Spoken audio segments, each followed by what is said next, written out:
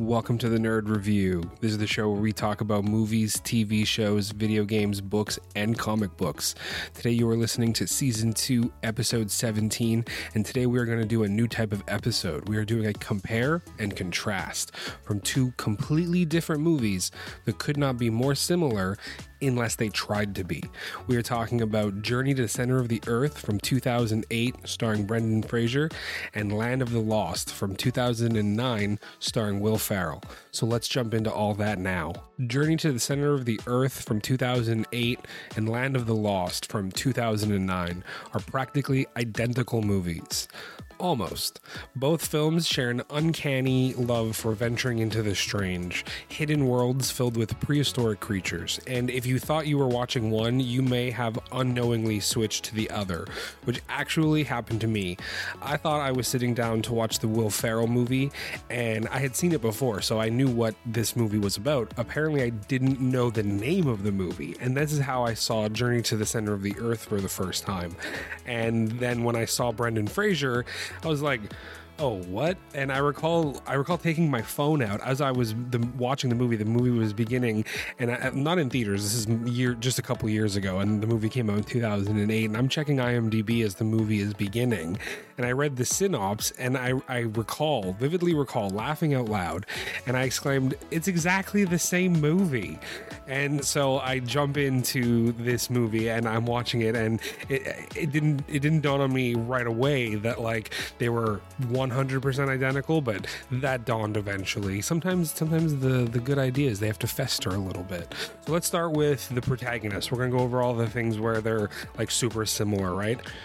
Now let's start with the protagonist, those brave souls who apparently have an insatiable appetite for getting themselves into these absurdly dangerous situations, which is funny because like a day or so before any of these adventures begin, one of them is teaching science class and the other one is just a geologist in a lab, and they're just, like a humdrum, mundane life, and then they're like, crazy death-defying adventures where they have to like avoid all sorts of dangers, and they're sure-footed, and they have all of these skills that were like not really being used or exercised at any time previous that we're aware of. So like it's kind of funny in that sense. So we have Dr. Rick Marshall in Land of the Lost, portrayed by the one and only Will Ferrell. And on the other hand, in Journey to the Center of the Earth, we have Brendan Fraser as Trevor Anderson. He's the geologist who has spent his career trying to prove the hollow earth theory, and more on that later. Both of them are geniuses according to themselves, possess this knack for uncovering ancient mysteries, and they like being trapped in this alternate dimension or spelunking their way to the Earth's core. Scientists, sure. Daredevils, absolutely. Clones of each other, quite possibly. Now let's talk about the poor souls who get dragged into these harebrained escapades, also known as the supporting cast. In Land of the Lost, along for the dimension-skipping holiday, is Holly Cantrell, played by the talented Anna Frail, who I also know from the tragically cut short, amazing series Pushing Daisies, in which she starred with Lee Pace, but that's for another episode.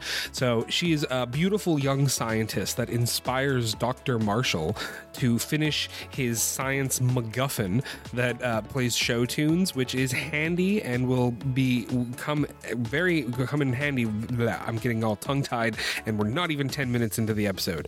It will come in handy for when it inevitably gets lost, and they know that they're close to it when the show tunes start playing. This happened in Jurassic Park 3 with like the satellite phone and that ringtone, that iconic ringtone, which they actually use in Journey to the Center of the Earth. That's Josh Hutcherson's PETA. He's in this. That's his ringtone, and that comes in later. So I'm getting ahead of myself already. I'm tongue-tied and I'm getting ahead of myself. It's like the episode is already halfway over.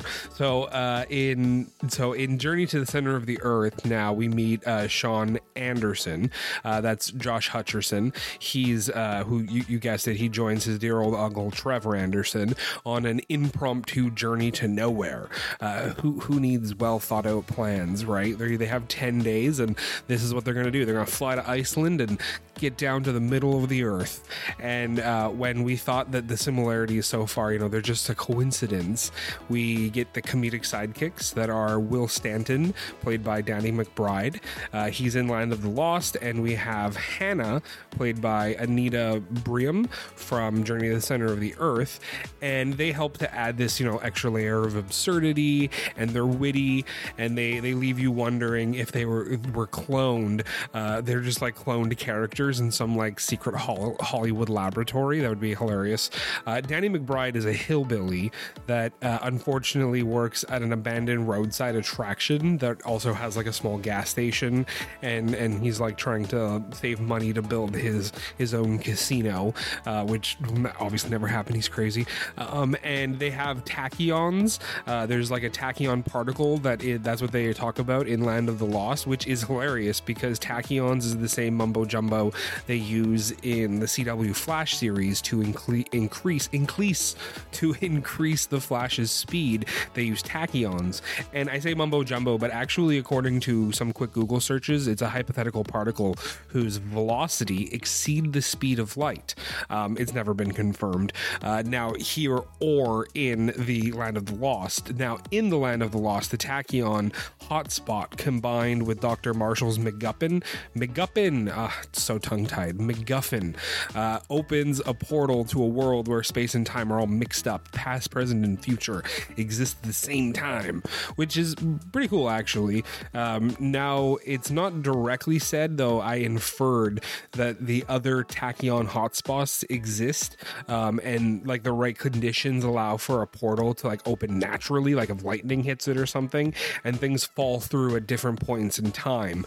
Like in one scene, we see the Golden Gate Bridge has fallen into the Land of the Lost, but that would probably get noticed by people. So arguably that happens at some time, like in the movie's future, like at some point in time that would happen, like after the movie has taken place or something. Okay, so now Hannah, the third member of the group in Journey to the Center of the Earth, is a mountaineering guide from Iceland. Remember, they're going to go to Iceland, and at least she's a more competent party member than Will Stanton, the hillbilly. She actually comes with gear and like knowledge that is helpful, and Will just yells a lot, though. You know what? That said, everyone in both of these movies yells a lot, just all the time. They're like, "Oh my God, this is, hold on, this is gonna get bumpy." Or the T-Rex comes and then they're all yelling, or they're running away yelling. It's a lot of yelling, don't stop there. The resemblance aren't over yet. Now, in Land of the Lost, we have the tachyon-induced time-space vortex. Meanwhile, Journey to the Center of the Earth treats us to the age-old volcanic vent elevator, a classic from the Jules Verne book of the same name. If it wasn't obvious, the movie is actually adapted from the book, and the book posits that it's, the movie posits that the book is actually a true story of an adventurers party that journeyed to the center of the earth, and they use the book to guide themselves to and out of the center of the earth, actually, which again is a pretty cool idea. And hollow earth theory is very popular in sci-fi. There are a few shows that have done some really good work with this concept, and it was actually a real scientific theory in the late 17th century. Obviously, it was disproven, though that doesn't make it any less fun to play around with for the big and small screen. Okay, so now let's move on to the plots of both movies. They're fairly identical, right? A trio of adventurers find themselves in some lost or forgotten world with different biomes and prehistoric creatures living out their lives in relative harmonies. Even the posters and the boxes for the movies have T-Rexes. Both movies have T-Rexes. There are a few key differences, though, and that comes mostly in terms of character motivation. Let's start with Journey, which is what I shall refer to the movie as, because Journey to the Center of the Earth is a mouthful. So Journey, Trevor, Brendan Fraser, and his nephew Peta, Hunger Games joke, Josh, what's his actual name in the movie again? Sean, right. They have an awkward relationship and are both still getting over the death of Sean's dad, Trevor's brother, when Trevor opens a box of old stuff belonging to Max, played briefly by Jean-Michel Perry. He gets chased by a T-Rex and falls into some lava, which is a pretty rough way to go when you think about it. This episode will be very long if we get lost into all these details, trying to do two movies, and it's a compare and contrast. So we're comparing character motivations. So, okay, Trevor, Brendan Fraser, he finds a copy of Journey to the Center of the Earth by Jules Verne, and he finds a bunch of notes in the margins of this book from Max, his now dead brother, and this leads them to believe that Max had actually found a way into the center of the Earth, these volcanic tubes, and so they set off on their journey, pun intended, all the way to Iceland. Now, on the flip side of this coin, in Land of the Lost, Dr. Marshall has been humiliated and laughed off of the scientific communities. There is actually a hilarious opening scene. Unfortunately, it's with Matt Lauer, who apparently fled the U.S. after being fired, and that's enough on that. In the movie, Dr. Marshall, Will Ferrell, wrote a book prophesizing that if they could confirm tachyons and build his machine for like $100 million, they could solve the fuel crisis by getting endless amounts of fuel from the lost world. And, Matt Lauer laughs him off of his show, and he becomes this disgraced, former scientist teaching high school science. And so 5 years has gone by, and it's here that he meets Holly, played by Anna Frail. I don't know if I'm pronouncing her last name right. Frail. Right. So motivations. Holly inspires Dr. Marshall to finish his tachyon amplifier, aka the science plot MacGuffin. And with such a small budget, he uses parts from around the science class to finish it, including an old iPod, which he says is why it plays, every time it turns on, it plays show tunes. And it's why I call it the MacGuffin, because it's easy to spot after it gets lost. Now, other differences. In Land of the Lost, there are parts of the world, like I mentioned, the Golden Gate Bridge, old cars, a portion of an old motel. In Journey, there is none of that more like fiction part of the sci-fi. In Journey, there are just, thought to be extinct animals, up to and including the T-Rex, which brings us back to the central theme of today's episodes. Like I said, both movies have a T-Rex. And though in Journey, the T-Rex is, one of the largest threats, other than, being cooked to death. We'll get to that. Where in Land of the Lost, the T-Rex is a threat at first and then comedic relief for the rest of the movie. And honestly, it was a pretty solid comedic dinosaur. After the trio runs to safety, Dr. Marshall mentions that T-Rex have a very small brain, smaller than an acorn. And I know this isn't about character motivation, it's just a funny dinosaur anecdote, so he mentioned that he has a small brain, smaller than an acorn, which clearly angers the dinosaur because apparently it can understand people, like no big deal. And it spends a portion of the movie attempting to get back at Dr. Marshall for insulting it, which is something the others totally pick up on, and it was very, very funny. And so the T-Rex at one point they get to a cave. They manage to get to a cave, and they decide to stay here. And there's like other stuff that has been gathered. Clearly other people have lived here. There's like dead skeletons in the corner, which doesn't say much for their spirits. They're like, oh no, people died here. But okay, the T-Rex. I'm getting so distracted in this episode. So the T-Rex leaves because he can't get into the cave, and Dr. Marshall Will Ferrell continues insulting him, saying how they're so stupid and this and that, and reminds them about how their brains are smaller than an acorn. And then you see a giant missile, looks like something got catapulted towards the cave, and it lands, and they unwrap it. It was wrapped in leaves, and they're like, oh my god. And it's like a giant acorn, like a boulder-sized acorn, and you just see all the way across this rock bridge that leads away from their cave. At the edge of the forest, you see the T-Rex just eyeing him the size of the acorn, how he had the smallest brain. And I found that very funny. And I also find it funny that they're supposed to be scientists and they're noting all of these crazy scientific things, but they're not noting the fact that the T-Rex is clearly holding a grudge for an insult that it clearly understood. That's completely overlooked.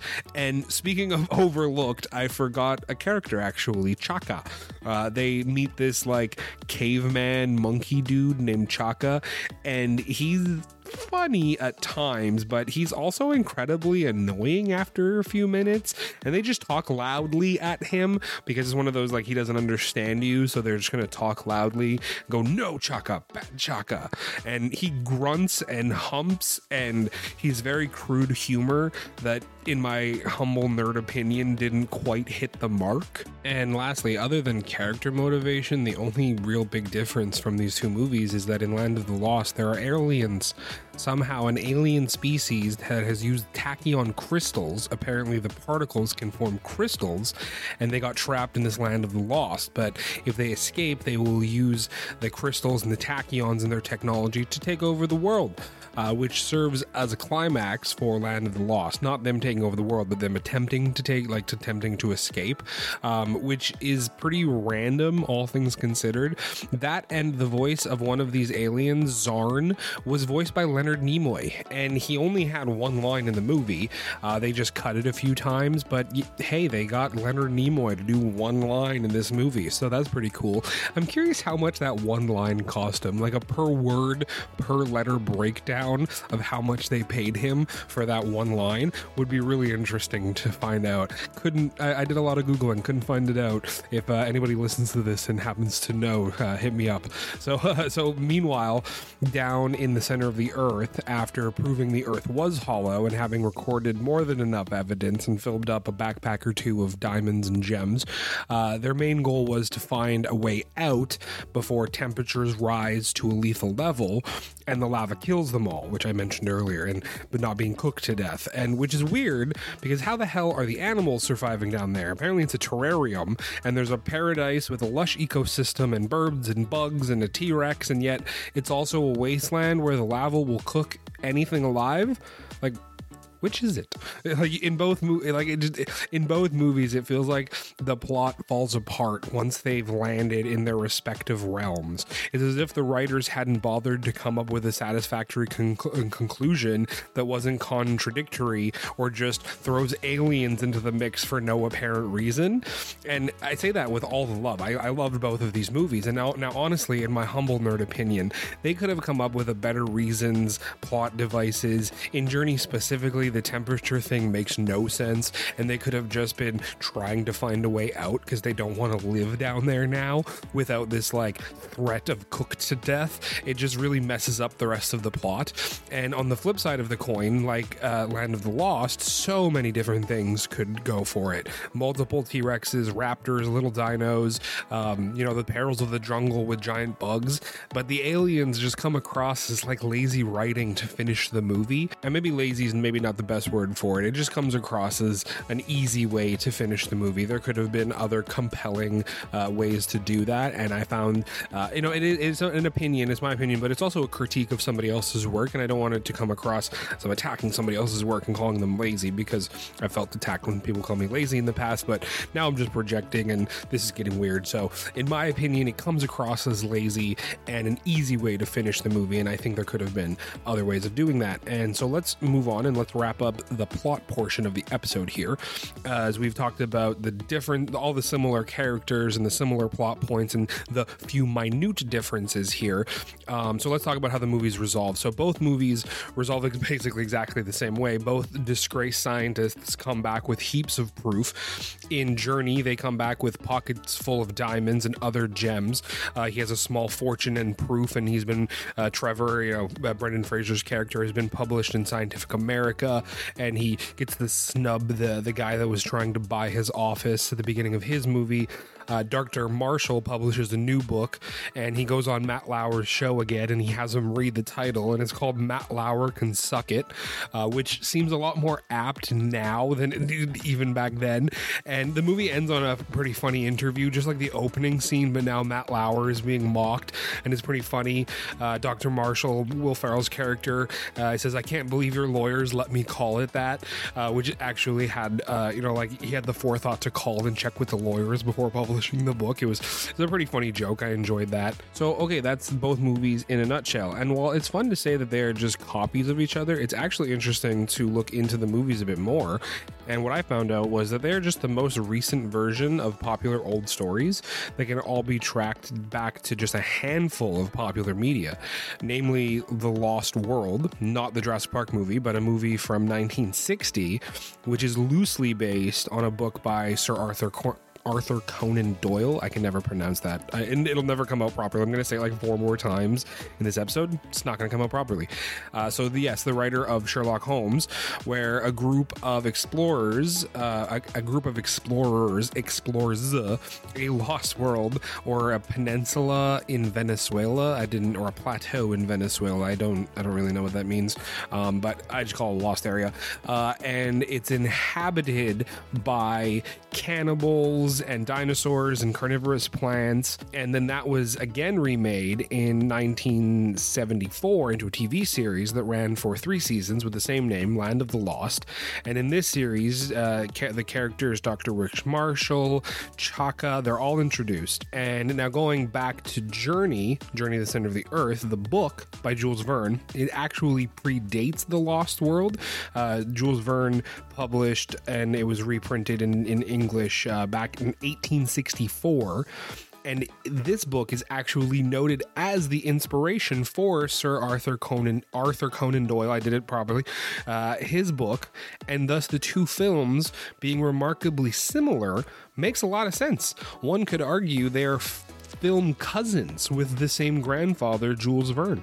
And I thought that was very interesting, how one book, one story serves as the inspiration for, another book, which serves as the inspiration for a movie, which then becomes a TV show, which then becomes something, then becomes a movie of the TV show, of the book, of the movie, of the book.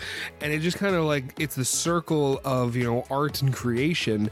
And it's also kind of like Broken Telephone too, because if they were to do a TV show of the Land of the Lost movie that came out in 2009, it would be, one could say, vastly different from the original book, or even from the TV series, or even from, which source material are you comparing it to at that point? There would be so many sources that they're all slightly different. And then the movie in 2009 took some creative differences and added a bunch of extra things, and they went in their own creative direction, which is just an interesting concept to think about in and of itself. And so with that interesting factoids out of the way, let's talk about the budgets versus the box office and the critical reception for both movies. We'll go in order of release. Journey came out first in 2008. It had a substantial budget of $60 million. Very conservative, constantiable. Is constantiable a word? I don't think that's a word. And it had the star power of Brendan Fraser and a very balanced blend of CGI and practical sets. And the movie was a hit among families and earned a substantial $246 million at the box office. It earned enough to have a sequel, Journey 2, which is a fun play on words, Journey to the Mysterious Island, and just Journey 2 with the number 2. So that was fun. And yet the general audiences wasn't very fond of the first movie, garnering a Rotten Tomatoes aggregate audience score of only 55%. Even the critics seem to enjoy this movie more than the audiences, with the critic score coming in at 61%. And I have to side with the critics on this one. I am a huge Journey to the Center of the Earth fan. Such a fun comedy adventure film. Brendan Fraser was a treat as always, and the young Josh Hutcherson was hilarious with his PSP and his random inherent ability to do yo-yo tricks. And okay, that sounds random, and my girlfriend is going to find it hilarious that I'm mentioning this, but I have to. I was a huge dork, and I grew up in the late 90s, early 2000s, and yo-yos were awesome, okay? And I practiced all the yo-yo tricks, walking the dog, around the world, all of these for hours before I was able to do it without the string getting all caught up or it flying across the room. Like, around the world yo-yo trick was legit dangerous to be around others. Like, to do this trick around others, like, unless they fancied getting brained by a flying yo-yo, those things were solid and hurt. And I say that with experience. Now, okay. So like I don't know, like in walks Sean, freaking PETA, Josh Hutcherson, never even held a yo-yo, all surprised by its existence, and the first thing he does is start walking the dog. Are you kidding me? You can spelunk your way all the way down to the center of the earth, run away from dinosaurs all you want, but don't try to tell me that PETA is that inherently talented with a yo-yo, because we all know that that's a damn lie. He'd just be painting that thing into the background or something equally stupid as that. No, I digress. That was a lot. Let's talk about Land of the Lost's budget and its box office and critical reception, shall we? Coming out on the heels of Journey to the Center of the Earth in 2009, it was produced on a decently bigger budget than Journey, $100 million. They used more CGI, obviously, for scenes that, included broken Golden Gate Bridge and other such elements of the movie, and it was unanimous. Both audiences and critics absolutely hated this movie. Land of the Lost bombed, making only $68 million at the box office.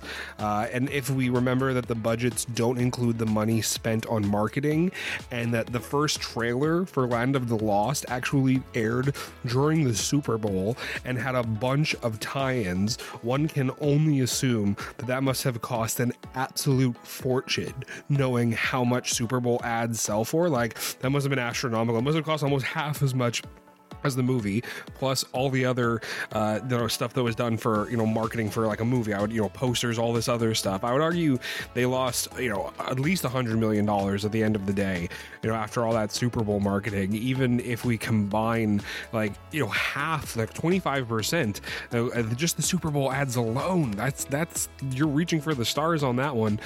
And yeah, it was bad. So if we move on to the critical reception now, even if we combine the scores from the film, critics, and the audiences, the movie only comes out with a 58%, which in Canada is a failing grade. You need 60% to pass. Critics gave the movie a 26%, and listing the zany plot, not being accurate to the source material, and much, much more as just deal breakers. And though funnily enough, most agreed, that's a combination of agreed and argued, that Anna Fail's performance was one of the few redeemable factors of this film.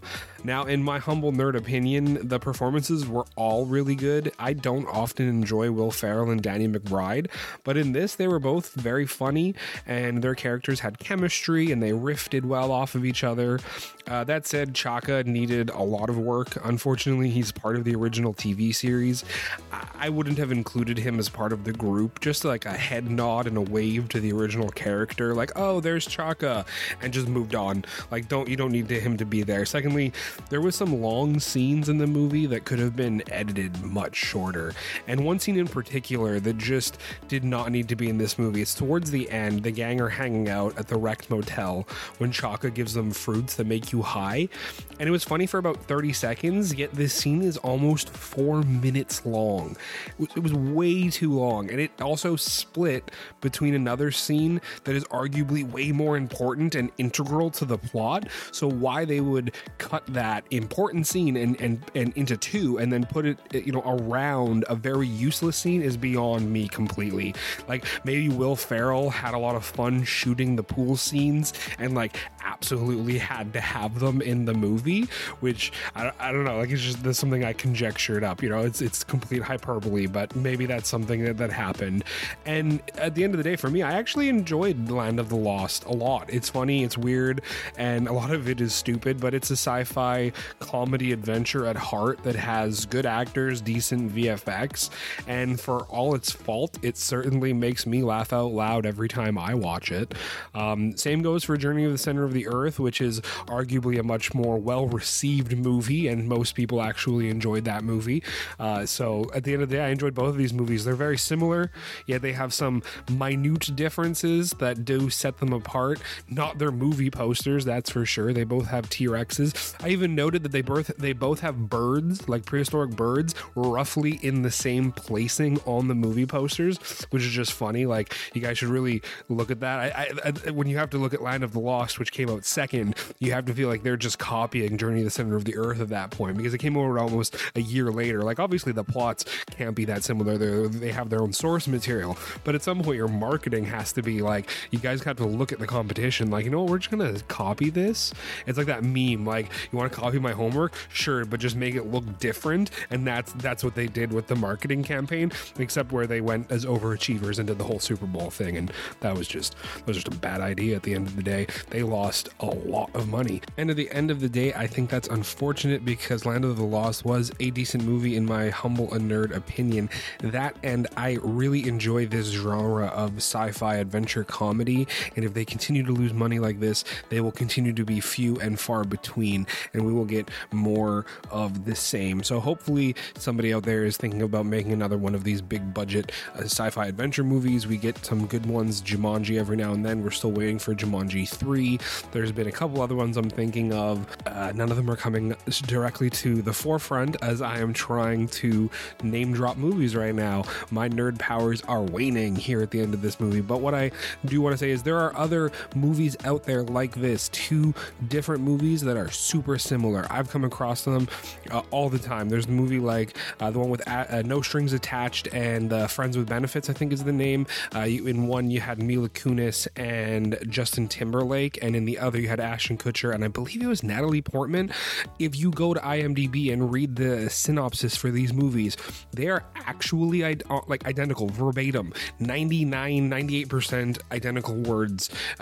Like guy falls for girl, guy want, no strings attached, guy girl develop feelings for each other, things get complicated. That's like the verbatim synopsis for these movies. Completely different movies, exactly the same plot, and in their there's no defense on their side. In the defense of these movies, they had like I said, film grandfather, their film cousins, they had backstory and source material that was influenced and goes back to 1860.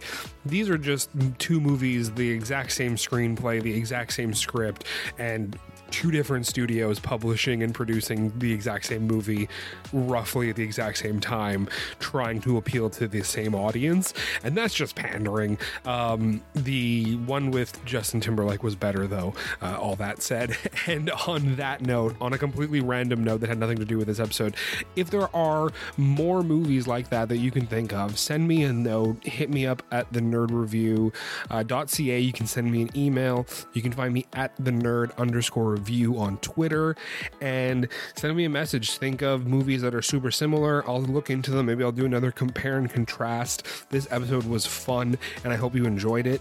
And on that note, we shall wrap up another exciting episode of The Nerd Review.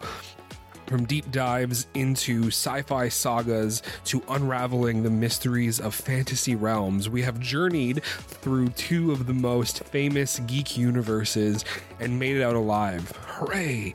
So keep your nerddom strong and your curiosity engaged. Until next time, stay nerdy and stay tuned. Without further ado, this has been the Nerd Review compare and contrast of Journey to Center of the Earth and Land of the Lost, and this is the Nerd signing off.